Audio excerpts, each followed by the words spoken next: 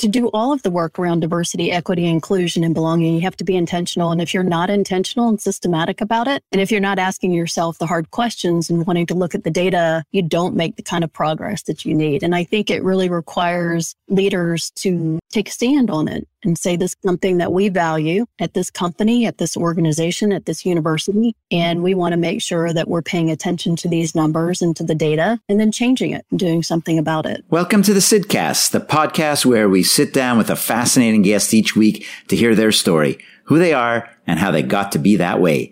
My name is Sid Finkelstein, a professor at Dartmouth College, and your host and guide as we embark on a journey of learning, discovery, and good old-fashioned conversation.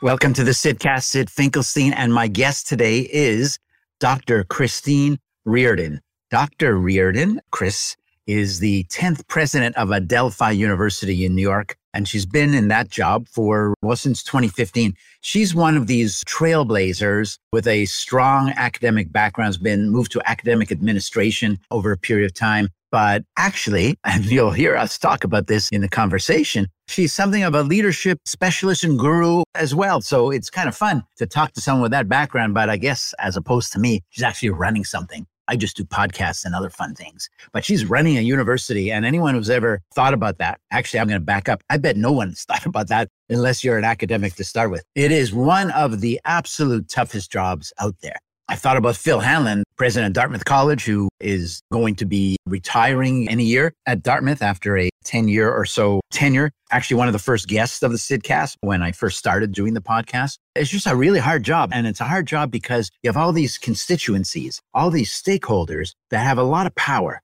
a lot of influence, and they can resist you. This is the thing that people in business or other walks of life probably don't understand about academic administration. Tenured professors have incredible power. You cannot fire a tenured professor unless they've done something really, really, really, really bad. And by implication, you cannot force a tenured professor to do something they don't really want to do. Maybe there's one of when you could put the pressure on someone to teach certain things or maybe take early retirement or what have you, even though that would be rare. But as a group, faculty are very, very powerful. It's a strange, strange business because I think about myself. I don't believe I've got a boss. I'm part of the Tuck Business School at Dartmouth, and our dean, a fantastic dean, Matt Slaughter, well, he's not my boss. Or Phil Hanlon, the president of Dartmouth College, he's not my boss. In a way, you might say, well, this guy, what is he thinking of? But they're not really my boss. Most faculty probably would say some version of what I'm about to say, which is we're our own boss. We're entrepreneurs. We create our own thing, but we do it under the umbrella of a university that we contribute to and that benefits from the work that we do. So it's a really, really tough job. And then add in the fact that she's been president for 7 years, but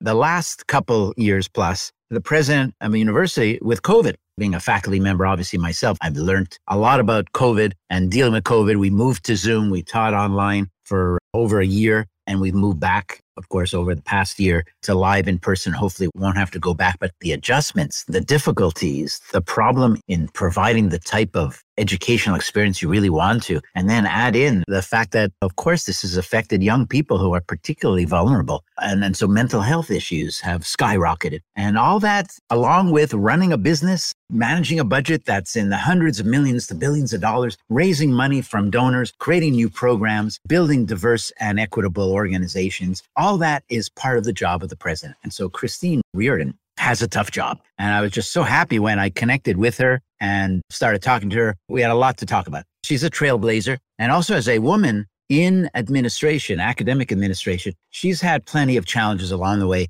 She only hints at a few of them in the podcast, in our conversation. But the truth is, and this is true, I think, for any woman in senior executive positions, they've had to deal with things that people shouldn't have to deal with. Sometimes lack of respect, sometimes implicit or sometimes even explicit harassment. And that's something that people like my recent guest, Shelley Zalis, from the Female Quotient, recent guest on the Sidcast, is working so hard to try to address. And so is Chris Reardon. So it's a great conversation. She's done TEDx talks. She's been at senior executive positions in different universities. She's boards of directors as well. She's the full package of talent, passion, and of interests, and of smarts, and of being just really, really interesting. So it's such a treat to have this conversation with Dr. Christine Reardon. Here she is on the Sidcast. Welcome to the Sidcast. This is Sid Finkelstein, And my guest today is Chris Reardon. Hi there, Chris. Wonderful to be here, Sid. Thanks for having me. It's a pleasure. Always fun to talk to a fellow academic and a fellow leadership guru. So that's great. You've actually done more than just write about and talk about leadership. You're doing it. So that's what we're going to talk about right now. You're the president of Adelphi University. And I guess it's been about 7 years since you started. Why'd you take on that job? What was the attraction for you? I've spent half of my career at large publics. I was at the University of Georgia and University of Kentucky, and half at medium privates like Adelphi, so TCU and University of Denver. And when I started getting recruited for presidencies, one of the things that was really important for me was to be able to have an impact on students' lives. I knew that the demands of the job were going to be so great. At the end of the day, I wanted to make sure that I was at a place where we really made a difference in the students. And so Adelphi was that institution. We have so many of our students who are on Pell Grants. Many of them are first-generation students. And as I talked with the students and the faculty, and I talked with alums from the university, we actually helped them. And so as I really was thinking about it, as part of my personal values, the educational mission for Adelphi really aligned with what I wanted to do with my career and what we're accomplishing here. So this idea of having a lot of students that are first generation, I love that idea. I know that lots and lots of universities are trying to do that. That includes Dartmouth and others. Not all have been successful with that. Why is it that that's part of the Adelphi profile? We had started focusing a little bit on diversity and inclusion prior to me coming, but I've been doing diversity and inclusion work since I was a PhD student. It's been a real passion of mine. So we put a major focus on that for the university, and we've really changed the profile of our students as well as our faculty and staff to be more inclusive. And I think that this year's class, less than 50% were white. So we had a majority of non-white for the first time in the history of the university. We're also on the verge of becoming a Hispanic serving institution, which is really important because when we look at the demographics, we see a trend. So probably within the next 2 years, 25% of our population will be Hispanic ethnicity.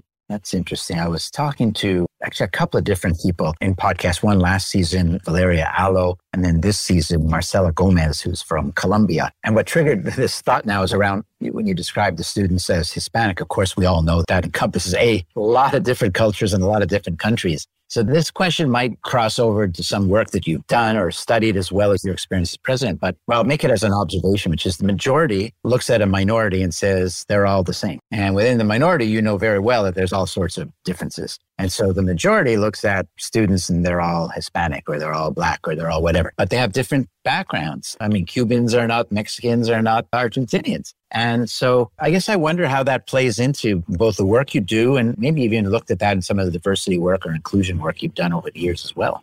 It's interesting as the concept have evolved. I mean, certainly the work that I did 30 years ago as a PhD student looked at the similarity attraction bias that we have a tendency to be attracted to people who are similar to us. And you saw it show up in selection processes. You saw it in terms of promotions in organizations. But, as you think about just exactly as you said, you can be diverse on any element. Race, ethnicity is just one of those dimensions. And so when we really talk about diversity, equity, inclusion, and now we're talking about belonging at Adelphi, we're looking at all of the different elements, part of different pieces of people's identity. And how do you create a culture and an environment where people can bring all aspects of their identity to the table, feel included, and feel like they belong, and feel like they're having equitable treatment? So we've really done a lot of work to look at the systems and the policies and the practices that we have and really question the inclusionary nature of those. We make sure that we have a lot of different perspectives sitting around the table when we make decisions. We pay a lot of attention to input from our community to really talk about the things that they need. And I think that gets at the point that you're raising is that if we treat everybody as groups, then we're probably not going to be hitting the different perspectives that people have when they get classified into a category. Right. When you really talk about diversity, equity, and inclusion,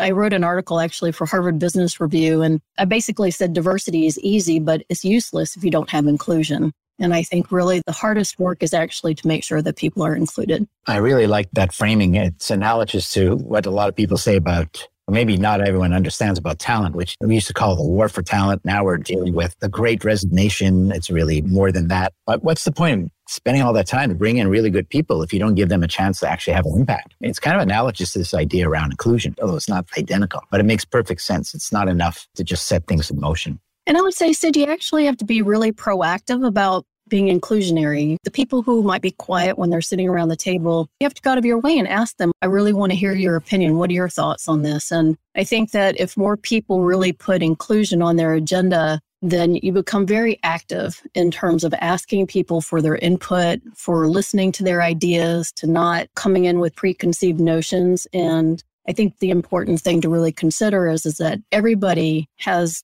a role in inclusivity, and it should be a really proactive part of your behavior interacting with any group or any individual. The interesting thing is it's not only an appropriate or good thing to do, but it's going to make you operate better. It's going to make you be more successful because you're drawing out the strengths and the background. Even in the classroom, I'm sure you've seen this. When you call on people that are quiet, they're not going to raise their hand. But when you call them, they've got something to say almost always. Absolutely. And nobody would have known it. Nobody would have heard it. And that would have been lost. So it's very important. Yes, absolutely. I agree.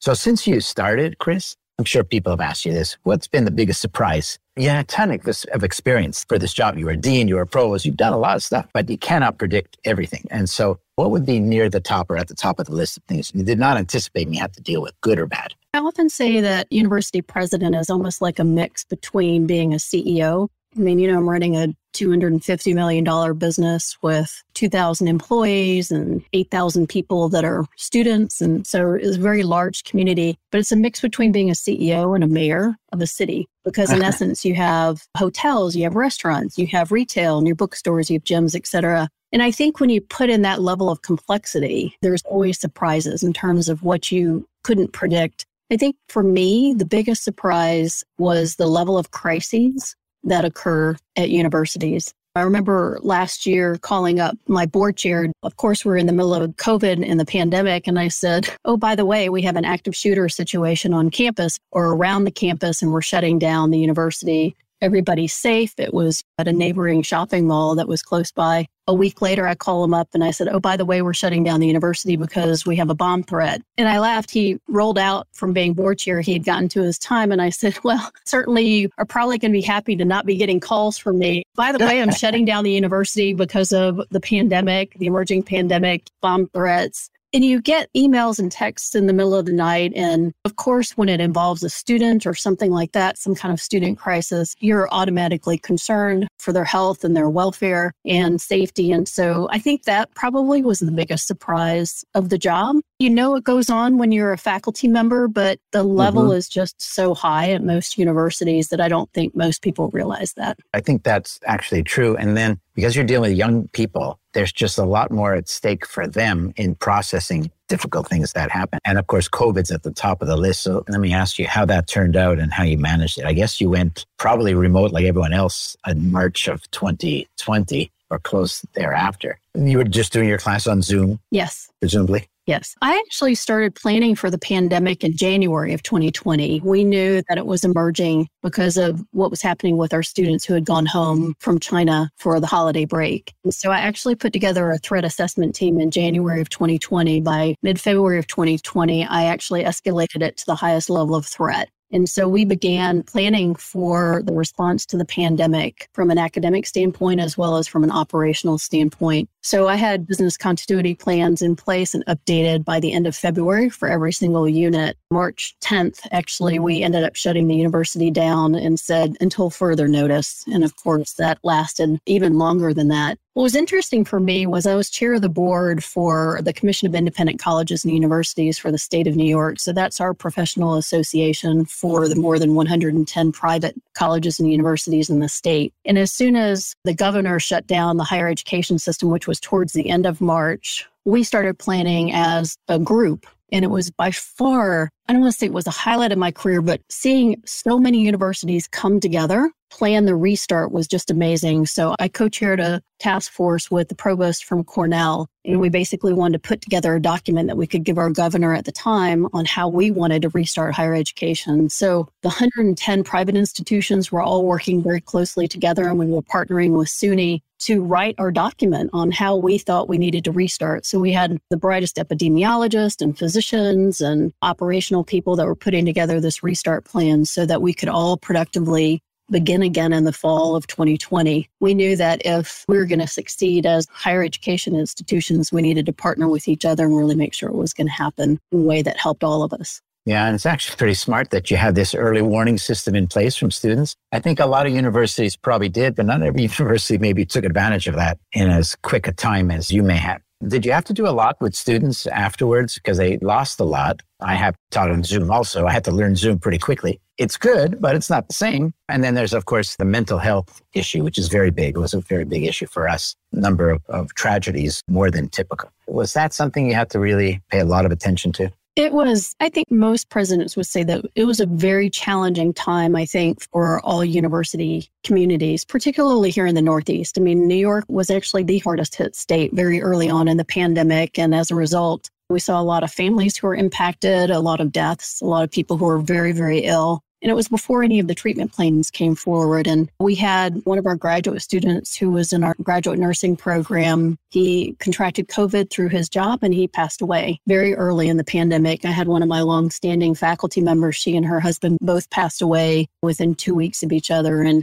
when you have that level of tragedy and trauma within a community, we absolutely paid a lot of attention to the mental health resources that we were providing. And I would say supplemented those so that everybody in our community, faculty, staff, adjunct faculty, students, families would have resources that they could tap into, and they used them. Something that we still pay a lot of attention. That's probably the number one area that I focus on a lot with our student services area is what are we doing in terms of the mental health counseling and support that we have for our students and their families. And appropriately so. It's never been tougher. And even now we're more than 2 years out, but it's not completely over. I was lucky, I had a disaster epidemiologist on faculty. So I appointed him our university epidemiologist, and he was amazing because we held so many different town halls and open forums. I'd like to say that I used to do this exercise. You would appreciate this. When I was teaching executive leadership, I would do a puzzle exercise with my executive MBA students. These are all people who have worked at least 10, 15 years, kind of mid-30s. And it was on strategic planning, and I'd give them a child's puzzle. And it was usually like a green frog or a black cat or something to that effect. But I would take away the edges and I would take away the picture. So a 100-piece puzzle, which they should have probably put together in 5 minutes, would take them usually 20 to 25 minutes because they didn't know what it was and they didn't have the edges around it.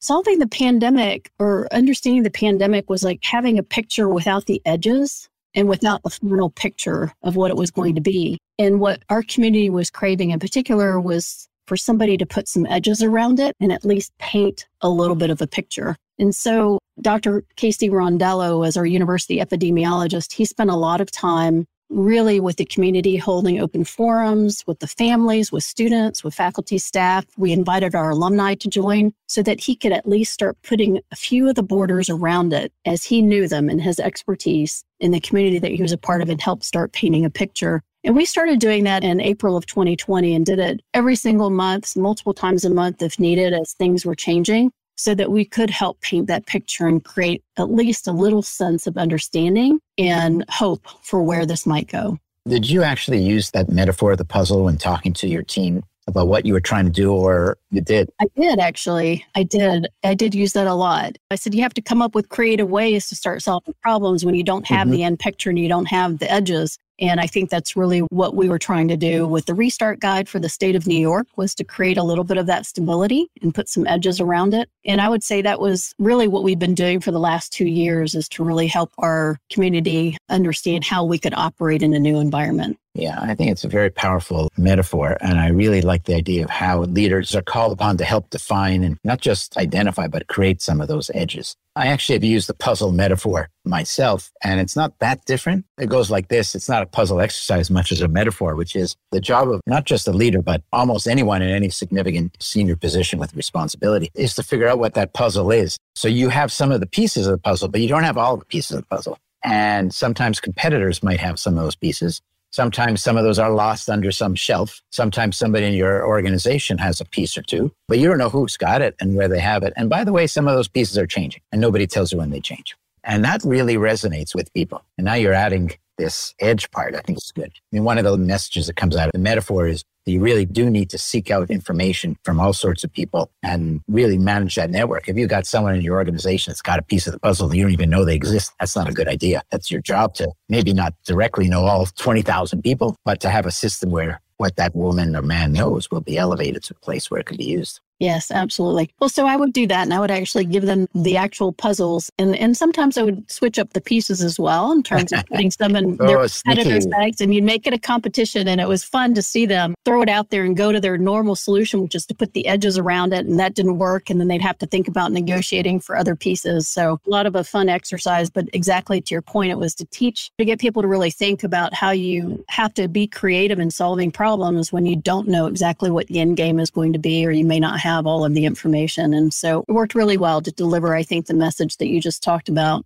And I think that the challenge and the opportunity in leadership is to really think about how you create those edges. And I would say the pandemic really put that to the test for many leaders. There's another place in higher ed where I guess the edges have changed dramatically, and that's the role of online and the rise of online education. And not just what universities themselves are doing. I'd be curious what you're doing and how extensive the online or remote learning is at Delphi. But we have Coursera. I actually just finished doing 4 courses for Coursera for the first time. And there's people around the world now that are getting my courses, a little different form than face-to-face, but still very impactful. I mean, there's Coursera, there's edX, there's Udemy, there's TEDx Talks, there's Google, there's LinkedIn. There's so many MOOCs, there's so many online classes available. You can educate yourself without any of us in the professor world or academic world. And you can get a pretty decent education if you're disciplined and you know how to Google very well. And so that raises a pretty significant concern and challenge for established universities. So I know you've thought about it. I'm curious how you thought about it and what you're doing. You know, it's interesting. One of the things that the pandemic, I think, really unfolded, and we did a lot of surveys and we had some external consulting groups do surveys as well. And I think the national data lines up with this. While you would think that everybody would now gravitate towards that self-directed online asynchronous learning because it's easy, it's fast, you can do it on your own time. What we heard is that the students really wanted to be in person and be with the faculty. The things that they missed the most during the pandemic was the discourse, having that conversation, being able to talk through problems, being able to hear the different perspectives and to really work with their faculty and with their classmates. And we heard that through all levels, through undergraduate all the way up through our PhD programs, as we really look towards the future. I mean, obviously technology, we all ripped the Band-Aid off and there's a lot of lessons to be learned from that. But I think based on our feedback from our community and our students, we'll use it so it's appropriate. And I think the faculty are using more videos and then they're bringing the students into the classroom to do actual problems and case studies and other types of activities that are the hands-on, the experiential learning. But I don't see, even though it's supplemental and there's a lot of programs out there, I don't see the in-classroom education going away, or at least the smaller interactive online programs, which is a lot of what we do. If we do Zoom, our classes are usually 20 to 25 students max. I don't see us moving away from that going into a large scale system. When you have students that have done something, that have opted to go to university and then it's taken away from them, I think we both understand, well, they know what they're missing and they get it. But then there's all these people that don't have the time, the money. I just didn't get around to it for whatever reason. And that's a big audience, potentially, a big community for online education. It's interesting debate. It doesn't sound like you're overly concerned with this as a competitive force for you in the Delphi. Because as I mentioned before, the types of students that we're educating, I think really want to come in and have the interactions with the faculty as well as with our other students, even our adult students, the degree completer students, what we would call the non-traditional adult market, who maybe went and worked and then didn't get an undergraduate degree or started an undergraduate degree in community college and want to finish it. Those classes and many times will be online because that works with their schedule. And particularly here in New York with the traffic, they want to do something that's a little bit more convenient, but they also want to have the hands-on interaction with our faculty as well as our support staff. And we hear that very clearly from the populations that we're serving. Let's talk about you and your career path a little bit. I don't know that anyone grows up to say they want to be president of a university or a provost or a dean, all of which you've done. So how did this career track? I know where it comes from. I know what happens, but then you jumped into it and you've excelled at it. And why is that? Because you were perfectly happy, I'm sure, to have been a leadership scholar and an academic, and you had a big portfolio of things you were doing. So I'll tell you a funny story. When I was in high school, I was really good in math and science, and my mother was an elementary school teacher, had aspirations of becoming an elementary school principal, and my father was a college professor. So being the 16-year-old self, I said, I'm not going to do anything like my parents do. And so I'm going to go to Georgia Tech, and took my SAT as a junior. They accepted me on that. And I was like, that was it. I'm going to go be an engineer. So I actually have an undergraduate engineering degree. And when I started working, I decided to go back and get my MBA in the evening. And what was interesting was some of my faculty really encouraged me to consider moving on to a PhD. So I thought about it for a couple of years and then went on for my PhD and really fell in love with the profession, loved writing, loved researching. I really enjoyed having the interactions with the students and teaching classes and working with them and mentoring and counseling them. And so when I was at the University of Georgia, I started a leadership institute as an assistant professor. It's not anything that I recommend to anybody that is on a tenure track because I was quite busy and I began fundraising. So we actually ended up raising, I think, close to $10 million at the time for the Leadership Institute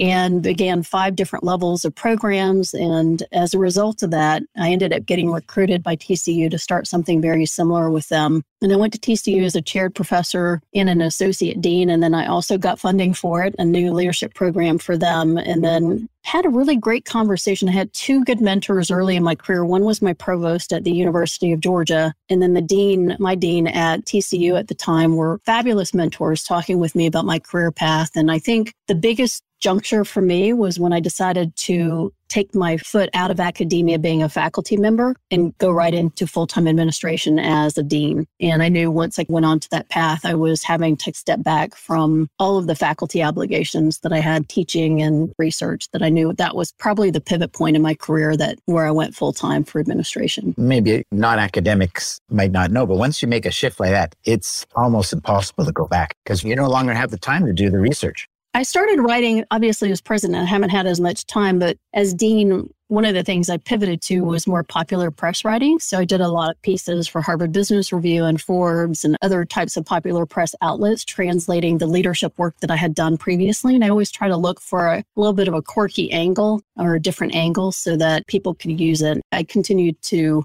fuel my creative writing side through those types of activities. But yeah, it was virtually impossible to do everything else as a faculty member once you moved full-time into a leadership role. It's funny you say creative writing because somebody asked me the other day, what was my favorite course ever? I've done a lot of business courses and other things, but it was a creative writing class I did undergraduate. I think I got my lowest grade, in fact, in that, which of course I resented that from the professor. How do you naturally? Of course. Academics are used to getting just about perfect grades for everything, and I didn't. But I learned a lot. I learned I wasn't going to be a creative writer in a traditional sense, but I learned I love to write. And it turns out that we have many avenues to that. I want to ask you something about this raising money as an assistant professor. What possessed you? Like, where did this come from? I don't think I've ever heard of an assistant professor going to create a leadership center and then raising the money to do it. So I actually was put as part of a task force that the dean created. It was to come up with something that we could do around leadership.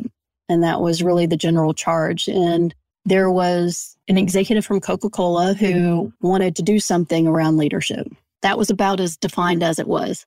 So as you probably are well aware, we had many, many meetings. Just through the course of those meetings, I really understood what needed to be done and really understood the leadership field and what we could do at the college at that time. And so I ended up starting to draft a vision for what a leadership institute would look like. I started drafting what some programs would look like for our undergraduate students, for our master's students, as well as what a research consortium might look like. Mm-hmm. And pretty soon I kind of became the de facto chair of that task force. And as a result of that vision and that creation, I was asked to lead the institute. The executive from Coca-Cola was the first one to provide us with, that time, a $2 million endowment for the Leonard Leadership Scholars Program, which ended up getting named after him. And then from there, we just progressed. And I ended up talking with so many different donors. And because I had obviously crafted with others the vision for the Institute, obviously became the one that was helping the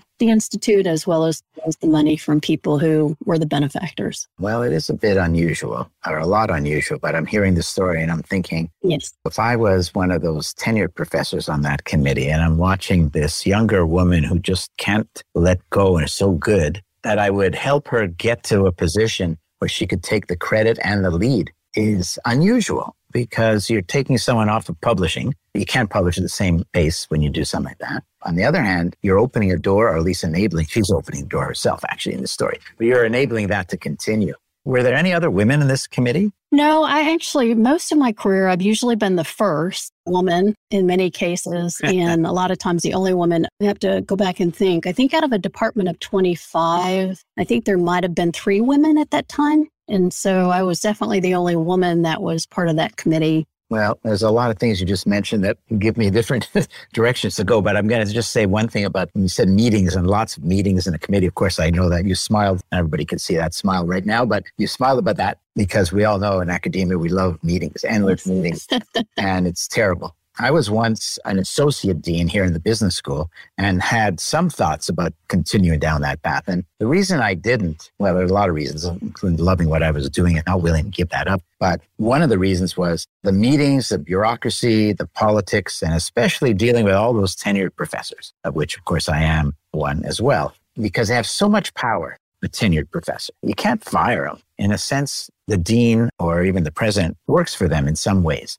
So you figured this out. And so I'd like you to help me understand what I could have done if I went down this path. How do you manage powerful tenured professors who don't really have to listen to anything you say? I call it a legislative leadership model. I don't know that it's very different than the way that you navigate politics for the state, for the county, for the nation. And I think when you're really trying to accomplish things, then the challenge and the opportunity is, again, to try to find that shared goal, that shared commonality. And I think when you start talking about that, then you can more often than not get on the same page in terms of where you want to head and the direction. And so I think it's a lot of listening, a lot of conversation, creating those shared opportunities, making sure you have input. We just finished the strategic plan for Adelphi. I'm taking it to the board in June. And we started actually back in January of 21. And because the pandemic, we're mainly still remote, we did a lot of things online, and then we brought it into the fall and had more forums. So we had more than 1,400 people participate in that, 69 different forums. So we just recently had open town halls, hundreds of people coming to those, and we wanted to hear their input and hear their voice. And as we did the surveys and the feedback from those town halls and the strategic plan, very positive, but that's because we've spent this time really talking with people and making sure that we're hearing their voices and hearing their ideas and their thoughts around the direction that they think the university should go. And I think by creating those kinds of opportunities, you may not get everybody to buy into it at the end of the day, but you do get a large percentage of people who do feel very proud to be a part of a process and very proud to help set the direction for a university. How much of your time do you spend fundraising versus, dealing with faculty versus other buckets that are really important for you? So it shifted obviously during the pandemic. I was spending a lot more time on the road and externally prior to the pandemic. And then during the pandemic, everybody was grounded. So as we're emerging from that fully, I'll be spending more than 50% of my time externally. And that's with corporations, with alums, with other people who we want to build relationships with, state, federal government officials. So I do spend a lot of time externally. And I have a great provost who works very closely with all of the deans as well as the faculty. I do attend every faculty senate meeting. Both the provost and I are members of the faculty senate, so we're staying connected that way. And then I also meet with the faculty senate officers at least once a month. I also meet with the student government officers at least once a month. And I hold open office hours once a month as well for anybody in our community who wants to come and see me. And that's included parents as well as our current faculty, staff, and students. When you talk to alums, corporations, in the context of raising money, you've been very successful at it, so you know how to do it. How do you ask people for millions of dollars? How do you do that? If you get to know them, it's all about relationships. Mm-hmm. And the reality is that if you have a strong relationship with somebody and you're talking about what's happening at the university and what's going on with the strategic plan and some opportunities, then it's a very easy conversation in many cases. So it's not that you walk into somebody's office not having met them and ask them for $10 million. It's usually a long-formed relationship where you get to know what their interests are. And you can talk about the impact and the legacy that they'll have and just how amazing that would be. And so it ends up becoming an easy conversation. That's so interesting, an easy conversation. This has got to be listened to by all would-be presidents of universities. Well, you have to be prepared for no. Yes. Not that, or you be prepared for no. But if you have a good relationship, it doesn't change anything. You do have to be ready for that. It's like a lot of things, in fact. It's about building that relationship long before you think you need to ask for any favors or any such. And you're building it because it's meaningful and you're giving something to somebody else as part of that process. I think the other thing too, Sid, that really makes a big difference is you're not doing it for yourself. You're doing it for the benefit of the students or for a program or something that's going to make their degree, their alma mater even better and have that impact. And so because of the types of students that we're engaged with, so many of our donors and alums are passionate about helping other students succeed because maybe they had the help and weren't able to do it on their own. So I think a lot of it's just making sure that you're aligning what their passions and interests are with what the needs are at the university. That expression from Hillary Clinton's book that it takes a village that is now kind of cliched, but I have found it to be as true as anything I've ever heard. You're making me think about it. And I want to ask you about it in a slightly different context, which is when you have students from underprivileged backgrounds or first ever to go to college, there's a lot they have to navigate. They might be smart enough to get in. They might be smart enough to manage the courses reasonably well, but they got to live. They have to interact. They need money for everyday things, not to mention tuition. You probably have some data on this, but I think that there's probably a higher attrition rate among students that don't have that built-in network and that history. The question is that true? And then what can you do about that to increase the odds that they're going to be not just graduating, but successful? So we spend a lot of time on support programs and making sure that students are aware of the support programs. So we have mentoring programs. We have programs that are dedicated for students that might have additional needs in terms of support of organizing their schoolwork, et cetera. So I think one of the things that we do a really good job of is when we're recruiting students is to let them know about all of the support. In fact, I actually was just speaking with a family prior to jumping on this podcast and talking about all of the surrounding support that we have for our students. I think also we try to make ourselves accessible. So if a student doesn't know where to go, my office will handhold them and take them to an office to get that kind of support. It is something that we watch in terms of the numbers, like when students aren't retained, why are they not retained? Usually it's a financial reason is the number one reason. And then we try to see if there's things that we can do in terms of like a support grant. The President's Scholarship that we do a big fundraiser for every year is dedicated towards helping students who are in their junior or senior year who may have not been able to do it financially so that they can finish their degree. It's really, I think, in many cases about that personalized approach with the students. And that's one of the things that, like I said before, really attracted me to Adelphi. We want every single student to succeed, and we're going to try to help them do that as much as we possibly can. And sometimes we're not able to, but we do really create that personalized experience for them. Do you find that as you think about students in your role now, that some of the things you learned about leadership, that you studied about leadership, actually translate to this community, this population in particular? And if so, what would that be? The community of students or the entire community? Well, the entire community, it would be your role as the president. And I think that's interesting. I'm also thinking about students because they're not the leader of the students in a traditional way that you would be, say, faculty and support staff. So it's not exactly the same. But I guess I'm just curious about the transferability of leadership skills across situations and across audiences or groups. They definitely transfer across all of the different audiences. And like I had said earlier, being president of a university is that mix between CEO and mayor. And when you really think about that role as being a mayor, I have 17-year-olds to 80-year-olds that are part of my community. And so my job as a leader is to really think about how do I relate and work with our undergraduate students or graduate students. And that's why I spend a lot of time with them as much as I possibly can. So I understand their needs, that they feel comfortable with me. Prior to the pandemic, I used to bring my English bulldog in to the office, and she would bring donuts for the students and they would feed her green beans. But part of it was to make sure that they understood the president's office is not off limits and that it's not scary. Like I said, I spend a lot of time with the student leadership to hear their voices. I think the one thing that I would say is just the accessibility, I think, is very important. And from a leadership standpoint, where people feel like they can actually tell you something. I had a student, I was walking across campus and I had a student before the pandemic hit stop me and just say, hey, you know what? It'd be great to have a CrossFit facility. So I went to our athletic director and I said, hey, just got this suggestion. And we had an old squash court that was not being used. They had done a study, so they were able to take it and turn it into something that was useful. Sounds like a small example, but things like that I think really are important from a leadership standpoint, is to really understand who you're serving, really understand what their needs and their desires, and make sure that you're communicating constantly with them.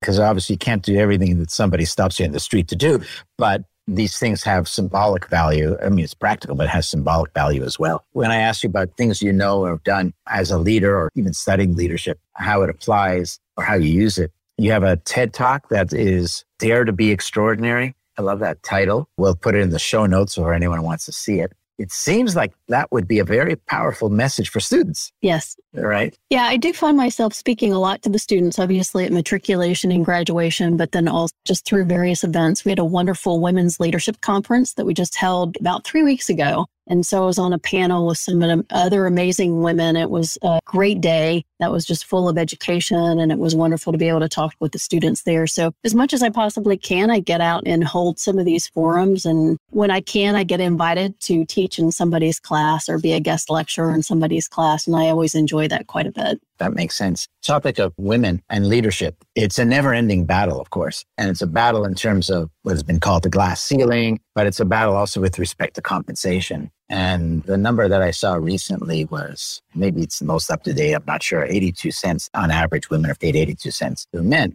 So I have a daughter who's in the workforce, and it infuriates me to read that. I knew there was something, but 82 cents, that's enormous. Even if it was 98, it's wrong, but that could be rounding error. 82 is no rounding error. So what's going on here? I mean, we've been involved as a spokesperson in many organizations, and obviously as a woman president of public in an important institution. What's going on? Like, why does this persist? I think a couple of reasons. I actually just was on a panel for my alma mater where we talked a lot about this because it's something that I'm really passionate about. So you can invite me back and we can have a full hour on this topic. But I think a lot of it has to do with the systems and the practices that companies have in place or organizations have in place. If you bring in two people at the same time and you have a man and a woman and you both offer them $60,000 a year and the man negotiates and you raise him to $67,000 a year, but you don't raise her and they're doing the exact same position, is it her fault or is it the company's fault? And I would argue that it's actually the company's fault.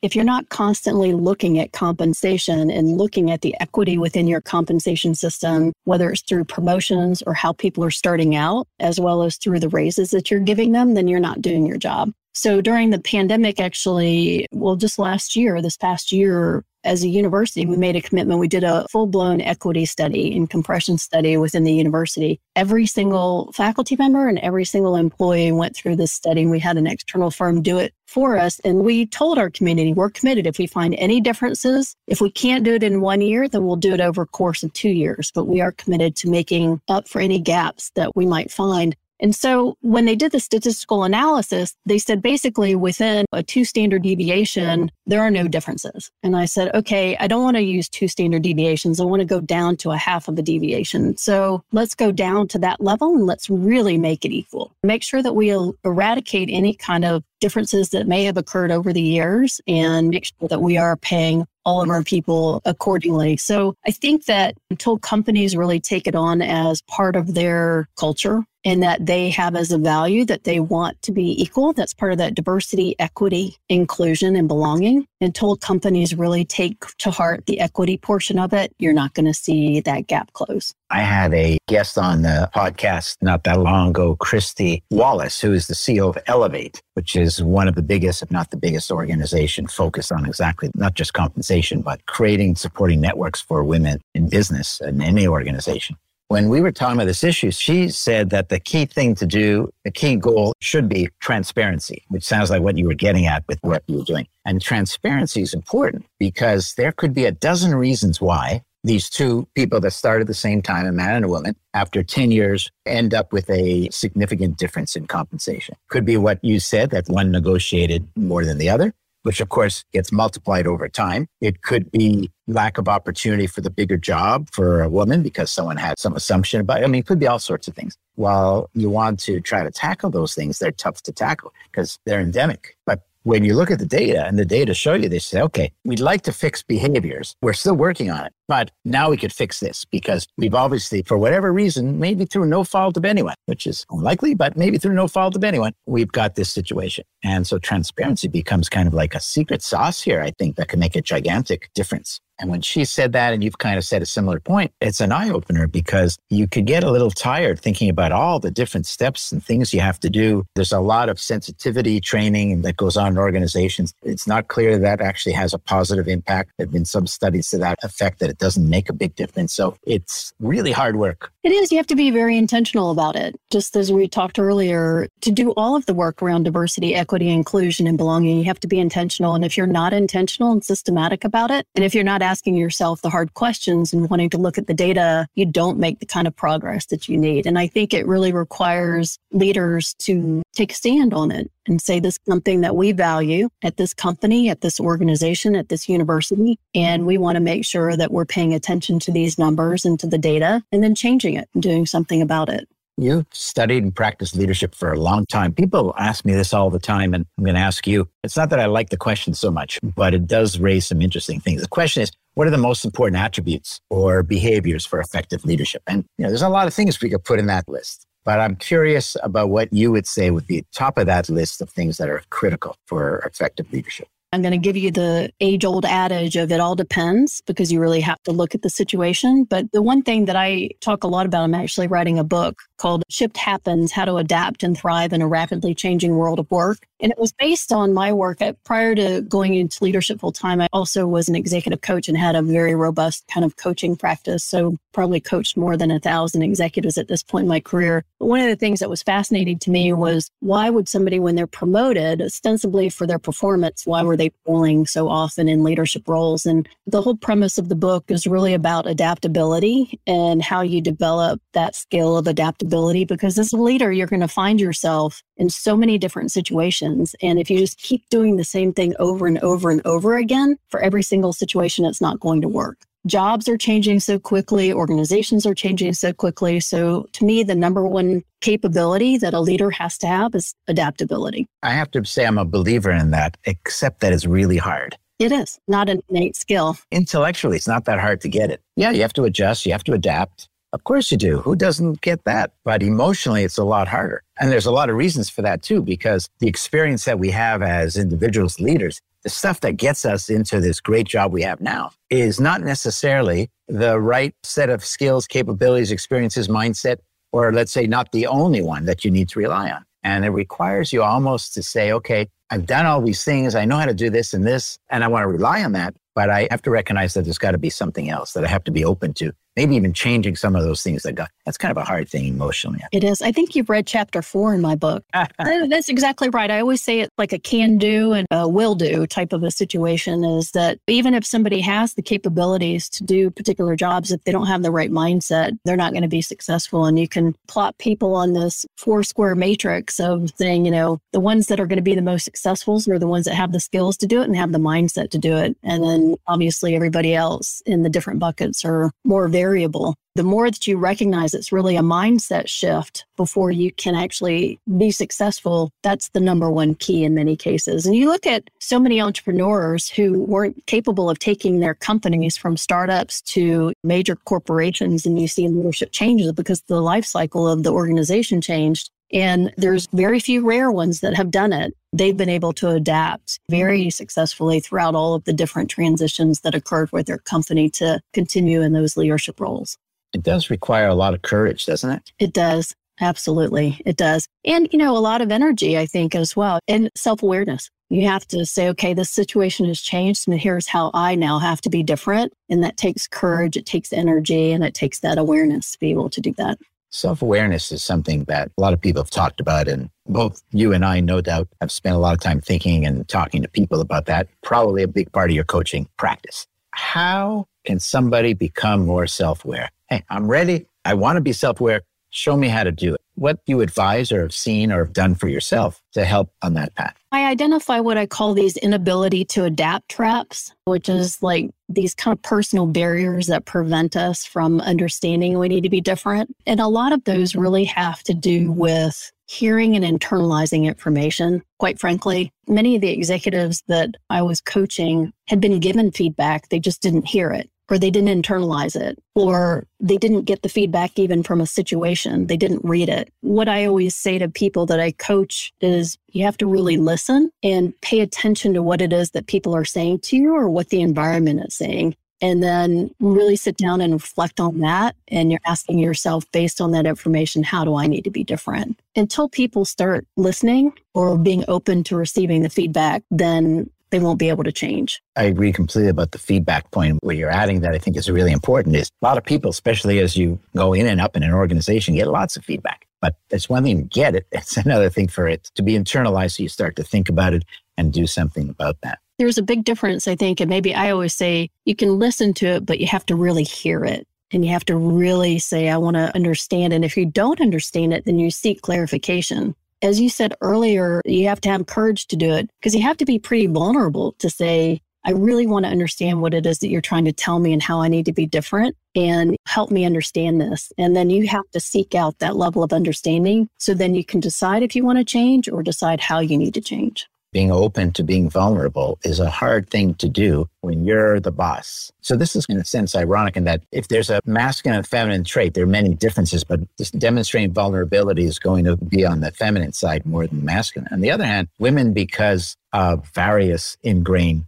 issues that exist in organizations, may be more hesitant to display a vulnerability because they need to show that they can stand up and do it. What do you think about that challenge? There's some great articles on this, Sid, and it really is in many cases a double-edged sword for women, I think, in terms of the types of characteristics. And again, it goes back, I always tell women to really pay attention to the culture of the organization that you're going to work for or work with. If that culture is open, if you see women in positions and things like that, then I think you are more likely to be able to be authentic. What you're really getting at is, can a woman be authentic in a leadership position? Can she be who she really is? And it depends. There are going to be some organizations where the answer would be no. There are going to be many organizations where the answer is yes. So whenever I talk with women about their next steps or what they want, it's really about the type of organization you're joining. Can you be authentic? And if you can't, then can you endure that? Or find a way to go to somewhere where you think you can have that opportunity. Easier said than done for many situations, but something that I think should be on the table. I mean, today for young people, it absolutely is. Nobody stays anywhere for any length of time. I talk even in my book about if you think you're going to go in there and change the organization, unless you actually are the CEO, you're likely to have a minimal impact. So if you're feeling kind of this discomfort and lack of fit because you're not able to be who you are, then that's a sign that you probably should start looking for another position with a company that's a better fit for you personally. So I have one more kind of the wrap-up question. Although the question could be complicated. I've talked about imposter syndrome with some of my students and elsewhere. It was very interesting in one of my MBA classes last year. The class was on Zoom, and so we were using a lot of blog posts as another form of communication because these were graduating students, average age 28, 29 years old. The prompt was, what are you most concerned about as you re-enter the workforce? There were things around building relationships with people in a remote environment, of course. There are various things. But there were a couple of people that talked about imposter syndrome. There were actually 3 or 4. They were all women. You could also comment on each other's blog posts, and that started to trigger a lot of conversation, mostly from women. So have you ever felt that with everything you've done, imposter syndrome? And what do you advise to other women or anyone else to deal with it? I was asked this question on that other panel that I served on, and the question was phrased a little bit differently. It was asked, if I could go back to my 21-year-old self, was there any piece of advice that I would give myself that I wish I had known back then? And I actually talked a lot about how many of us operate from a place of fear. And when you operate from a place of fear of being an imposter, a fear of not being good enough, a fear of failure, a fear of letting somebody down, a fear of being fired, a fear of being found out, you operate very differently than if you operate from a place of courage as well as confidence. I think a lot of times we achieve things because we're afraid. It kind of gives us that extra energy, that extra boost, but it also holds us back. And when you talk about imposter syndrome, it's really fear that really needs to be addressed. Get to the roots of what your fears are. And once you start saying them out loud or you start thinking about how to manage those fears, then you can quickly get past that imposter syndrome. So my advice to myself 21 years ago would have been, don't be so afraid. women and men who don't put their names in the hat for jobs that they want, or they don't go for promotion, or they don't ask somebody to go to lunch or make that interview call or whatever they want because they're afraid of no or rejection. And once you put fear in its place, then I think that you approach jobs and careers and life a lot differently. That question on advice to yourself is exactly what I like to ask as well. And I think you managed to segue into that. When is this book going to be ready? I am just wrapping up the final pieces of it. So I'm hoping sometime in 23. In 23. That's another thing most people, civilians don't know how long it takes, even in the digital era. Absolutely. For a book to see the light of day. It's kind of crazy. But that'll be one we'll want to look out for. Chris Riordan, thanks so much for being on the Sidcast, for sharing your experiences, your advice, your lessons, and your journey with all of us. Thank you. It was wonderful being here with you today. Thanks so much for having me.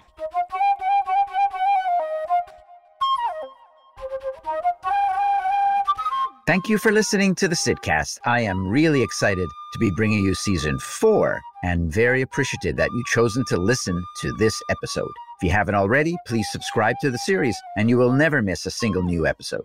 The Sidcast is growing. We have more listeners than ever before and more stories to share. This idea I had 4 years ago for real conversations with real people, informal and informative, well, it's taking off, and that is thanks to you. I welcome all feedback and would love to hear from you. If you have any questions, suggestions for guests, or any suggestions at all, please contact me via our website, www.thesidcast.com, or email me directly, sidfinkelstein@gmail.com. If you like what you heard, I hope you'll tune into another one of our episodes, and please consider giving us a 5-star review, and especially share with others who you think would enjoy and benefit from the show as well. The Sidcast is produced by the Podcast Laundry Production Company.